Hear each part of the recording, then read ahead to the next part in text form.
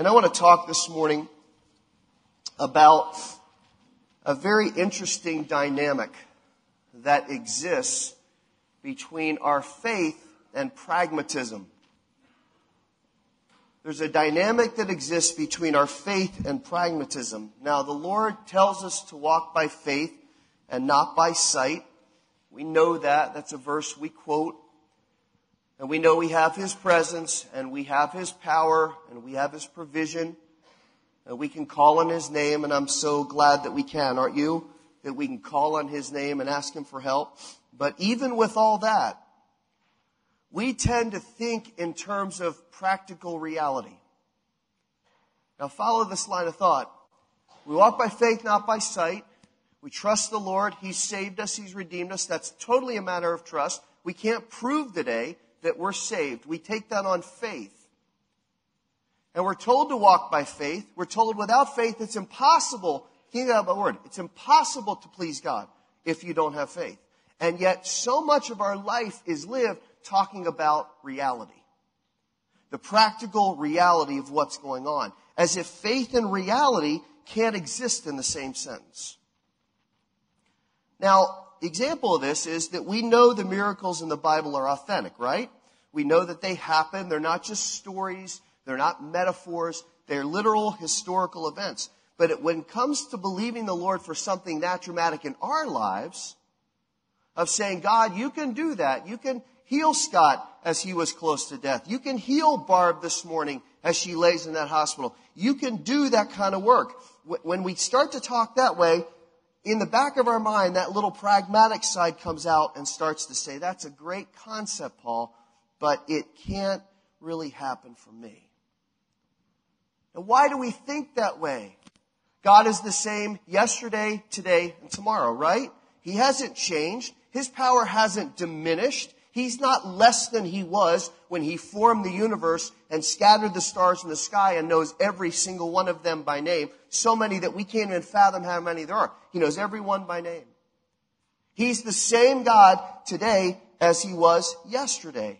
His power hasn't changed. His mercy hasn't changed. His unending love has not changed. The Bible never tells us to live only pragmatically. The Bible never says, have a safe faith that you can explain. Only trust as much as you can rationalize. It says that true faith has the characteristic of hoping for things that we can't see to the point that it's like we're holding them in our hands. It's that real to us that what we believe for will happen. Now, how often do you believe that way? How often do you pray that way? When you go to the Lord and take something big to Him, how often do you say, God, you're going to do this? And it's not just lip service. It is genuine faith. Lord, you can and you will work. Now, I believe the Lord has a word for us this morning. And I believe this is a very important word, and I think it's been borne out the last few weeks. And it's about this concept. So if you have your Bible, and you always do, thank you so much. Turn to Joshua chapter 10. We're going to look very quickly this morning, because I want to show you something at the end. We're looking very quickly at 3 passages, and we know them well. We're not going to develop them really, really in depth this morning because they're familiar. And the spiritual principles are very clear. So I want to use them just as kind of the foundational concept for this message. And this message is called Believing God for Big Answers. I want to show you a video at the end that reinforces this principle. I want to ask you a question at the outset. And I don't want you to just say, oh, yeah, Paul, that's great. Yes, I want you to really think through this question. How many of you would like to see God work in your life in unexplainable, powerful ways? I mean, not just, okay, Lord, help me through this day. That's a good prayer. God will help you. God cares about even the mundane. But really believing the Lord to do something in unexplainable, powerful ways. To do that with this church that has been through so many experiences and has been, as we talked about last week, resilient and has persevered and has gone to place. The Lord's now calling us, guys, to have a powerful ministry in this area. He's calling us to that. And we have to believe that He will. He's proven throughout history that he loves to work in that way.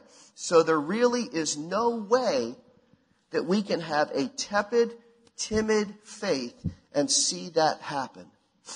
If our faith isn't big, we will not see big answers.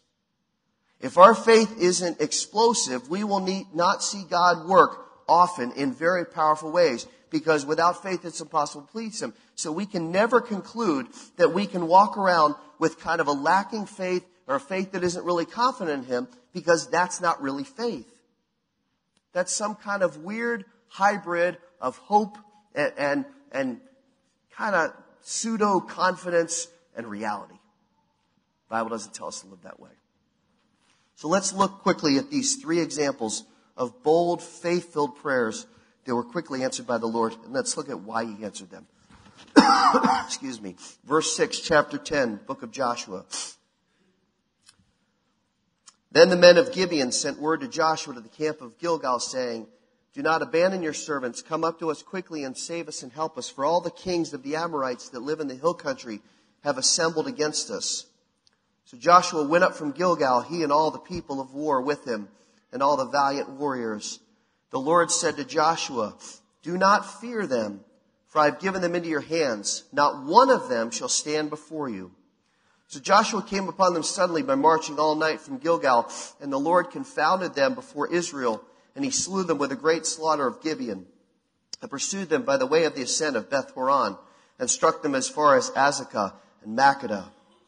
As they fled before Israel, while they were at the descent of Beth Horon, the Lord threw large stones from heaven on them as far as Azekah, and they died. There were more who died from the hailstones than those whom the sons of Israel killed with the sword. Then Joshua spoke to the Lord in the day when the Lord delivered up the Amorites before the sons of Israel. And he said in the sight of Israel, O sun, stand still at Gibeon, and O moon, in the valley of Ajalon. So the sun stopped and the moon stopped until the nation avenged themselves of their enemies. Is it not written in the book of Jashar?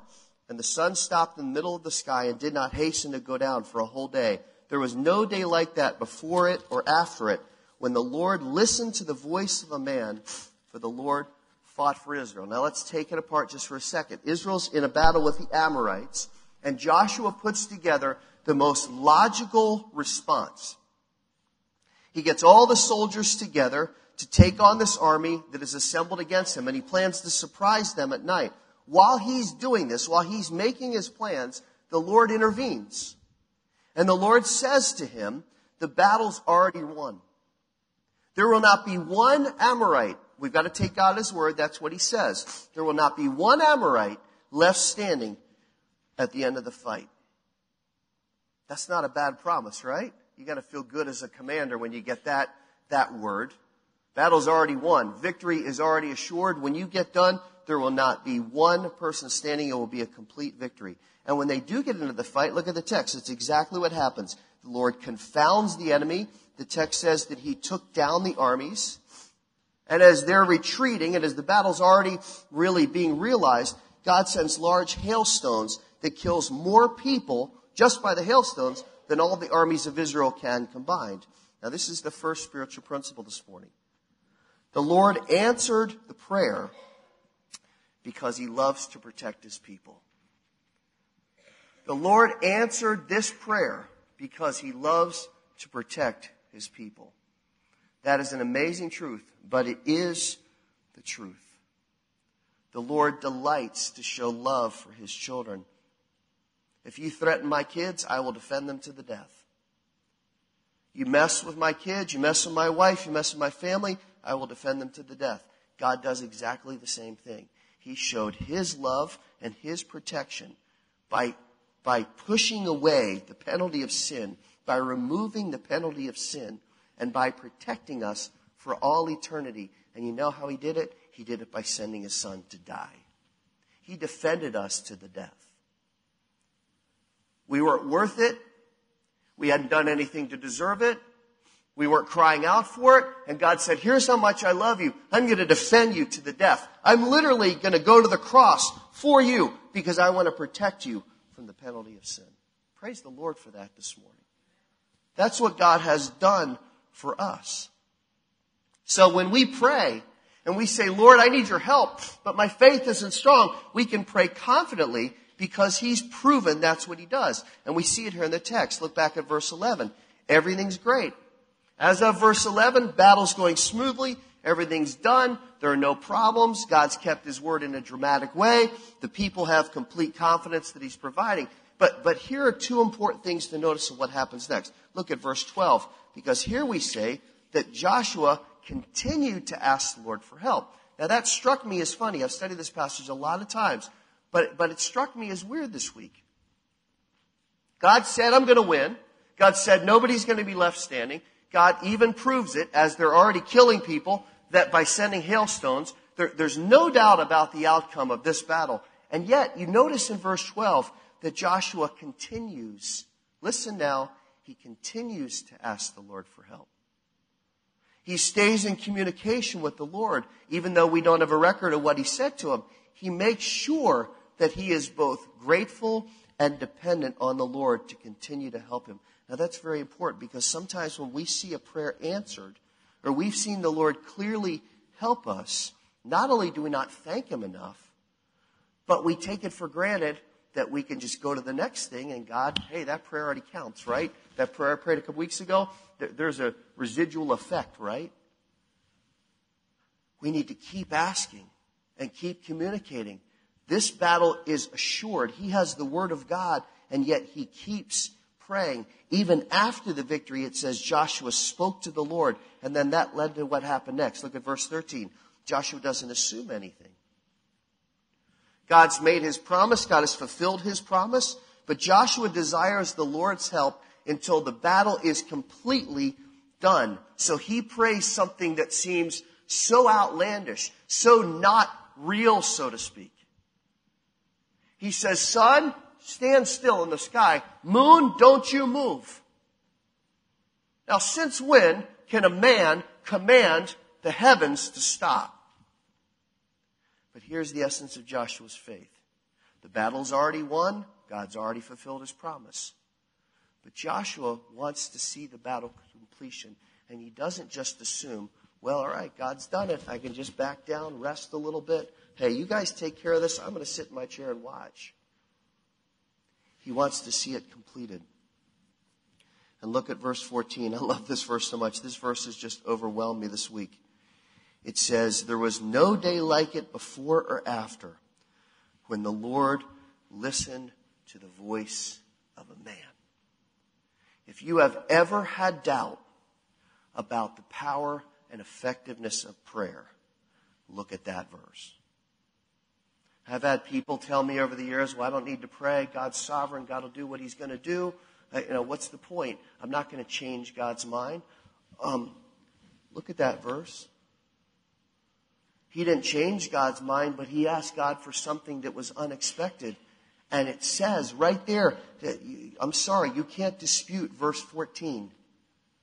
God listened to the voice of a man, and he answered his prayer. I'm telling you, when you pray now, that should change some things. You need help this morning, you need prayer, you need to be ministered to, you want somebody to pray for you, you come up here, members of the prayer band will up here, and they'll pray for you. And they're not going to pray timidly. They're going to pray believing. And you need to believe too, because the powerful, effective prayer of a righteous man does what? It avails much. Joshua's prayer was powerful because he knew the Lord protects. Now turn over to 1 Kings 18 for a second. Let's kind of take a little tour through our Bibles this morning. Here's the second principle, and we know this text well. We've studied this before. The second spiritual principle is the Lord answers Elijah's prayer to prove his authority. To prove his authority. He protects his people and he proves his authority. Look at the verses here. You know it, but let's start in verse 30. Then Elijah said to all the people, come near to me. So all the people came near to him. And he repaired the altar of the Lord which had been torn down. Elijah took 12 stones according to the number of the tribes of the sons of Jacob, to whom the word of the Lord had come, saying, Israel should be your name. So with the stones he built an altar in the name of the Lord, and he made a trench around the altar large enough to hold 2 measures of seed. Then he arranged the wood and cut the ox in pieces and laid it on the wood. And he said, fill 4 pitchers with water and pour it on the burnt offering and on the wood. And he said, do it a second time. And they did it a second time. And he said, do it a third time. And they did it a third time. the water flowed around the altar, and he also filled the trench with water. Verse 36, at the time of the offering of the evening sacrifice, Elijah the prophet came near and said, O Lord, the God of Abraham, Isaac, and Israel, today let it be known that you are God in Israel, and that I'm your servant, and I've done all these things at your word. Answer me, O Lord, answer me, that this people may know that you, O Lord, are God, and that you've turned their heart back again. Then the fire of the Lord fell. There's no delay between verse 37 and 38. The fire of the Lord fell and consumed the burnt offering and the wood and the stones and the dust and licked up the water that was in the trench. When all the people saw it, they fell on their faces and they said, the Lord, he is God. The Lord, he is God. Now, this is a familiar account, so we don't have to develop it much. We know there was a contest between the prophets of Baal and Elijah, who was the prophet of God. It was to prove to a rebellious nation who the true God was, who the real, true, living God was. Because the nation at this point was deep into idol worship. They were worshiping false idols. They were bowing down. They were making sexually explicit statues that they would worship and do all sorts of things around. The nation was completely morally depraved. Elijah really is the only one. So he says, let's have a contest. Let's prove who really is God. The one God who can send fire down from heaven and burn up the sacrifices that we're going to offer, that's the God. We'll worship him. Everybody says, that's great. Not believing for a moment that God is going to respond, that Baal's their guy. And Elijah says, you guys go first. Go ahead. Knock yourselves out. Do whatever you need to do. I'll sit here in my lounge chair and watch you guys. I know exactly what's going to happen, but this will be fun. So they dance around and cut themselves and cry out and plead and beg for hour after hour after hour after hour after hour. Nothing. Nada. Silence. Elijah kind of says, where's your God? Is he on vacation? Is he in the bathroom? What's he doing? Reading the paper? Where is he? Oh, Baal, come on. What? Elijah's just sitting there. He knows exactly what's going to happen. Finally, exhausted, late afternoon, they say, we don't know what to do. You know why? Because false gods never answer prayer. False gods can't help. They're impotent. They're non-existent, which is why it is so worthless to worship anyone but the Lord. They cry out, nothing happens, hour after hour. Elijah says, let's make this interesting. Pour a bunch of water on the altar. Pour it on the wood. Let's get a trench. Let's make a little moat around our altar. Let's really drench it. Not just, hey, I'm going to pour a bottle of water. Cover it. And then in one moment, not hours, no delay, in one moment, he prays for God to work. Look at it again. And the answer of the Lord is so powerful, and he sends fire down from heaven that even licks up, what a visual, it licks up the water in the trench and burns everything all the way down to the dust, and then it burns the dust. This is not just, this is, and all the people look at that. And they say, okay, we get it. A nation that was completely and utterly rebellious now falls on their faces and says, we get how big God is. We get how powerful God is. We get how merciful God is. Elijah's prayer wasn't for a small answer. It was for a big answer. But listen, the answer had less to do with fire coming down from heaven and burning the sacrifice as much as it did with God. Help these people to have a true understanding that you are worthy to be worshiped and trusted. How do we know that? Look back again in verse 37. He says, send fire, but here's why. So the people will know. Don't get caught up in the fire here. Get caught up in what God really did. Nothing had convinced the nation prior to this. Ahab and Jezebel were evil. They were wicked. They were corrupting the nation's morals. Baal worship had become far more powerful and prevalent than Jehovah worship, to the point that Elijah really is alone, and there's no recognition of the problem. There's nobody that's crying out to God saying, God, help us. And the king and queen are now threatening Elijah. And he could have retreated. He could have gone back into the wilderness and preached to a couple people and ministered here and there. But he didn't. He says, let's call it out. Let's get the nation together so we'll really know who the Lord is. Listen, as believers, we need to pray this more often. And we need to be willing to boldly stand for the Lord because it isn't getting better. It isn't getting better. And before everything is destroyed, and we know by our study of Revelation that it will be, we need to beg the Lord to act in such a way that will cause people to know He is God. Listen, we have two different responses because it's really depressing to read the paper. It's depressing to watch the news. So we have two responses. We can be critical and judgmental and be discouraged that people are less interested in Jesus Christ than ever. Or as we'll study in a few weeks, we can be moved with compassion and become very passionate about asking the Lord to use us to spread the gospel. And then we need to get out there and do it. There are days where I just want to throw up my hands and say, it's not going to get better. And that's a reality. But the question is, what are we going to do about it? Jude says, snatch some that have 1 foot already in the fire. Snatch them out. Give them the gospel before they perish. We can sit here and do church and have our nice building and we're warm and we're happy and then we'll go do our thing this afternoon. Or we can say, what is God calling us to? What is God asking us to do? He's already asked us. He's already given us the assignment. What are we doing about it? Now look at one more example because those first two examples aren't as personal for us, even though we know how important and necessary they are.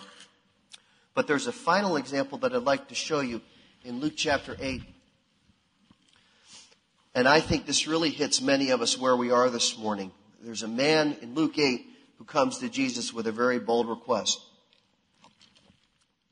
And this request, on face value, on reality, seems outlandish. It seems like it's far beyond, as we equivocate when we pray sometimes, far beyond what we could hope for to really happen. But look at Luke chapter 8 and verse 40. As Jesus returned, the people welcomed him, for they had all been waiting for him. And there came a man named Jairus, and he was an official of the synagogue, and he fell at Jesus' feet and began to implore him to come to his house. For he had an only daughter about 12 years old, and she was dying. But as he went, the crowds were pressing against him. Drop down to verse 49. While Jesus was still... I went too far. Verse 49. While he was still speaking, someone came from the house of the synagogue official saying, your daughter's died. Don't trouble the teacher anymore. When Jesus heard this, he answered him, do not be afraid any longer, only believe, and she will be made well. When he came to the house, he did not allow anyone to enter with him except Peter and John and James and the girl's father and mother. And they were all weeping and lamenting for her. But he said, stop weeping, for she's not died. She's asleep. And they began laughing at him, knowing that she had died. He, however, took her by the hand and called, saying, child, arise. And her spirit returned, and she got up immediately. Notice that word. And he gave orders for something to be given to her to eat. Her parents were amazed, but he instructed them to tell no one what had happened. Now, huge crowds have waited for Jesus. They're ready for him to come back. So you can imagine the fervency and the need of the crowd. I mean, they're raucous and they're frantic. Hey, here's Jesus. He's coming. Hey, everybody, he's coming. And the crowd presses in and they're very much pushing and shoving to get close. But somehow this official gets through the crowd. Somehow Jairus gets through. Whether it was because he was a synagogue official and people respected him or whatever the case may be, he gets to Jesus. And he comes with an urgent need. He's desperate for Jesus' help. We pray differently when we're desperate for the Lord's help, right? When we're really at the point of need, that's when we really cry out to the Lord. But when everything's going great, God, thank you, it's great. I'm going to go do my stuff today, okay? Get to you later. But boy, if the crisis hits, I'm coming to you. You're faithful. Oh, that we would pray this way all the time. That we would pray with this much passion and this much focus. I wish I prayed more like that. Look at it. Jairus falls at Jesus' feet and he cries out to him and he implores him, help my daughter. She's dying. Any parent knows the pain of this. What this would be like. Try to imagine how desperate he was, how much he was wanting to help his daughter, knowing Jesus was the only hope. But when Jesus starts to help him, the part we didn't read, you know it, he's interrupted by another woman who has a health issue. And she tries to get Jesus' help just by touching his robe. And I've always wondered, this has always intrigued me, what was Jairus doing between verse 43 and 48? Come help me. Okay, I'll come. She's going to be great. Okay, and Jesus is coming, and all of a sudden he gets stopped and distracted. And the woman, and he heals the woman.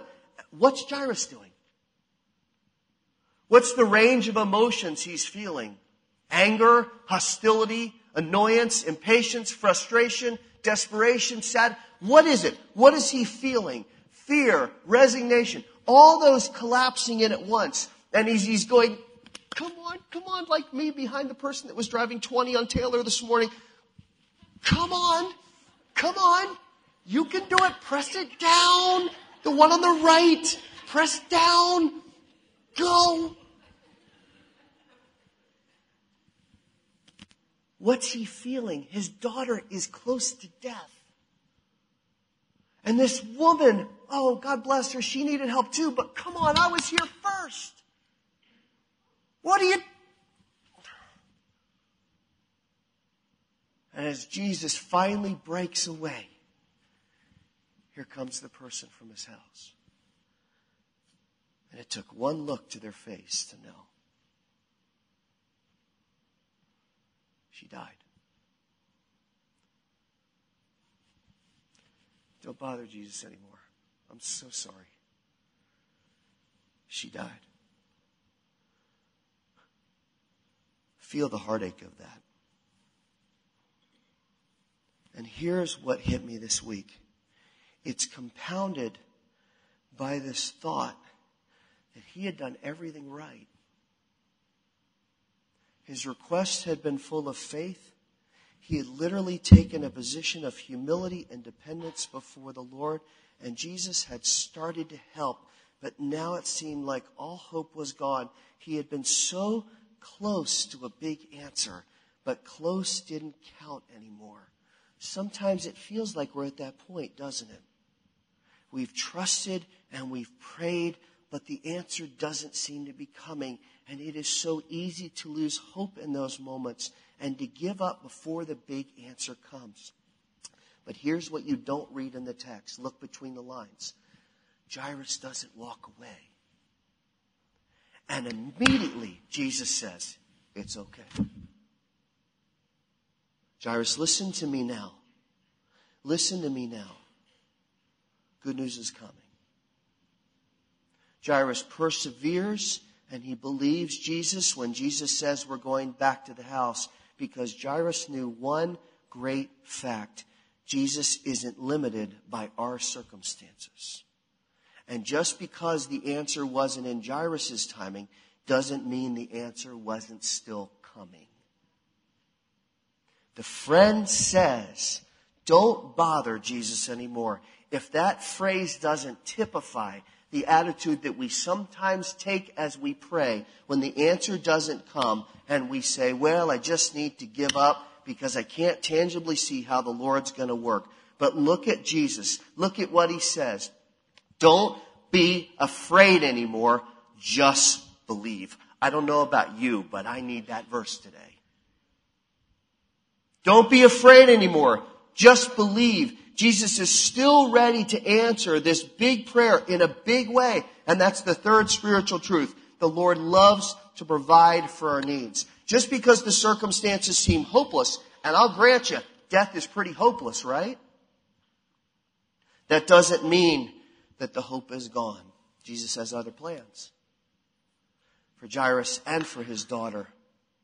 And he allows them to be taken to the edge. Listen now. And even past the edge before he answered with this miracle. I often hear people say, and I think it's well-intentioned, and I'm sure I've said it myself, God will never give you anything more than you can handle. You know what? There are some times when he does. Because handle is a subjective word. Scott got to some places where I'm sure he thought, I can't handle this anymore. We've talked about that when he cried out to God in the middle of the night and said, I can't do it anymore. And God ministered to him. Sometimes God does take us past the point where we just go, I cannot do it anymore. And God says, if you ask me for help, I'll give it to you, and I will prove how great and awesome I am. He raises the child from the dead. Listen, that was easy at this point. What was hard was believing Jesus enough to keep walking. And then when Jesus said everything's going to be fine, and all the professional mourners are like, look at this guy. Where'd you get this clown? Really? She's dead. Come on, wife, let's go. Go in the room. Peter, James, John, let's go. Let's go in the room. Close the door. Jesus is about to do something. And Jesus says, get up. And immediately, notice the verb, adverb. Jesus, immediately, she gets up. What did the mourners think then? Were they still laughing? God had worked.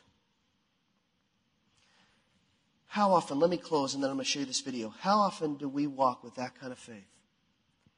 How often do we really believe the Lord for big answers? Listen, as frustrating as the past few months have been, the Lord has provided in amazing ways, and He continues to do so. But we need to have strong faith in Him. Listen now carefully. We need to not let the circumstances or the enemy convince us for a moment that the Lord cannot and will not provide for all we need and more. And I have a video this morning that illustrates this point. Please understand that though He's talking about finances, this is not just about finances. Now, we need to hear what He's going to say as we finish the budget.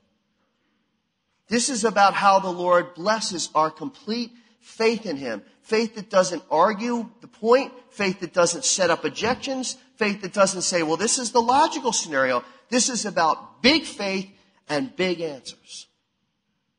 This is Pastor Jim Cymbala, Brooklyn Tabernacle, New York. And we're going to close with this, and then we're going to ask the Spirit to challenge us in our faith.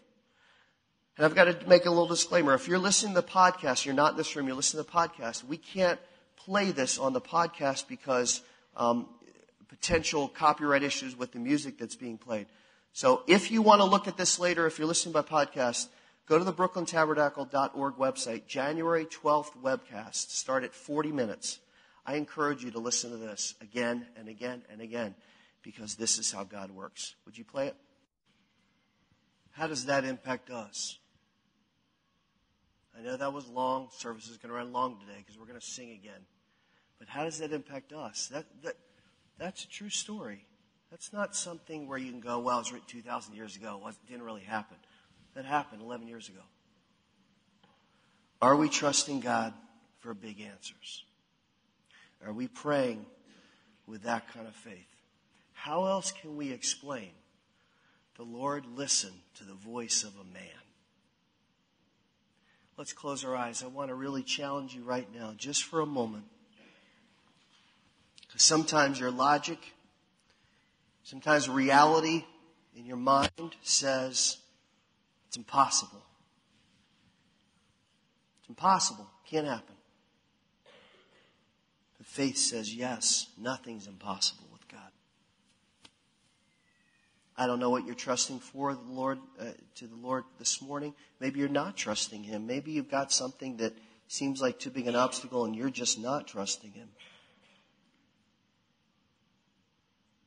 I don't know what the Lord's trying to do other than to stretch your faith and my faith. Without faith, you can't please Him. There's no equivocation in that verse.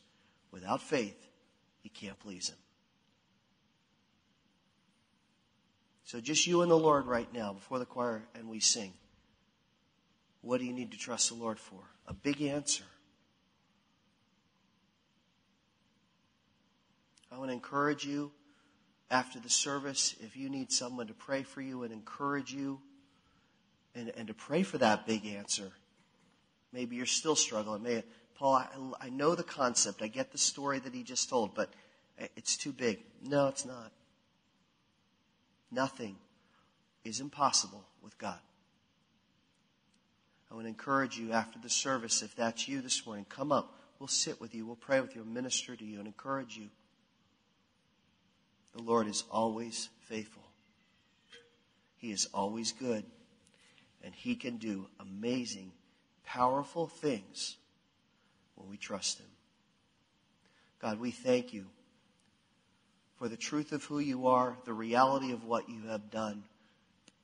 We thank you for how you answered that prayer so specifically. That's the way you work. And you care just as much about the small things in our life this morning as you do about that $6 million because you love us. And I pray, Lord, that you would increase our faith and increase our expectation based on that faith of what you can and will do in our lives, in our midst, in our church, in our families, in our marriages. Lord, you can do this, and we're going to trust you for it. We thank you and praise you. In Jesus' name, amen.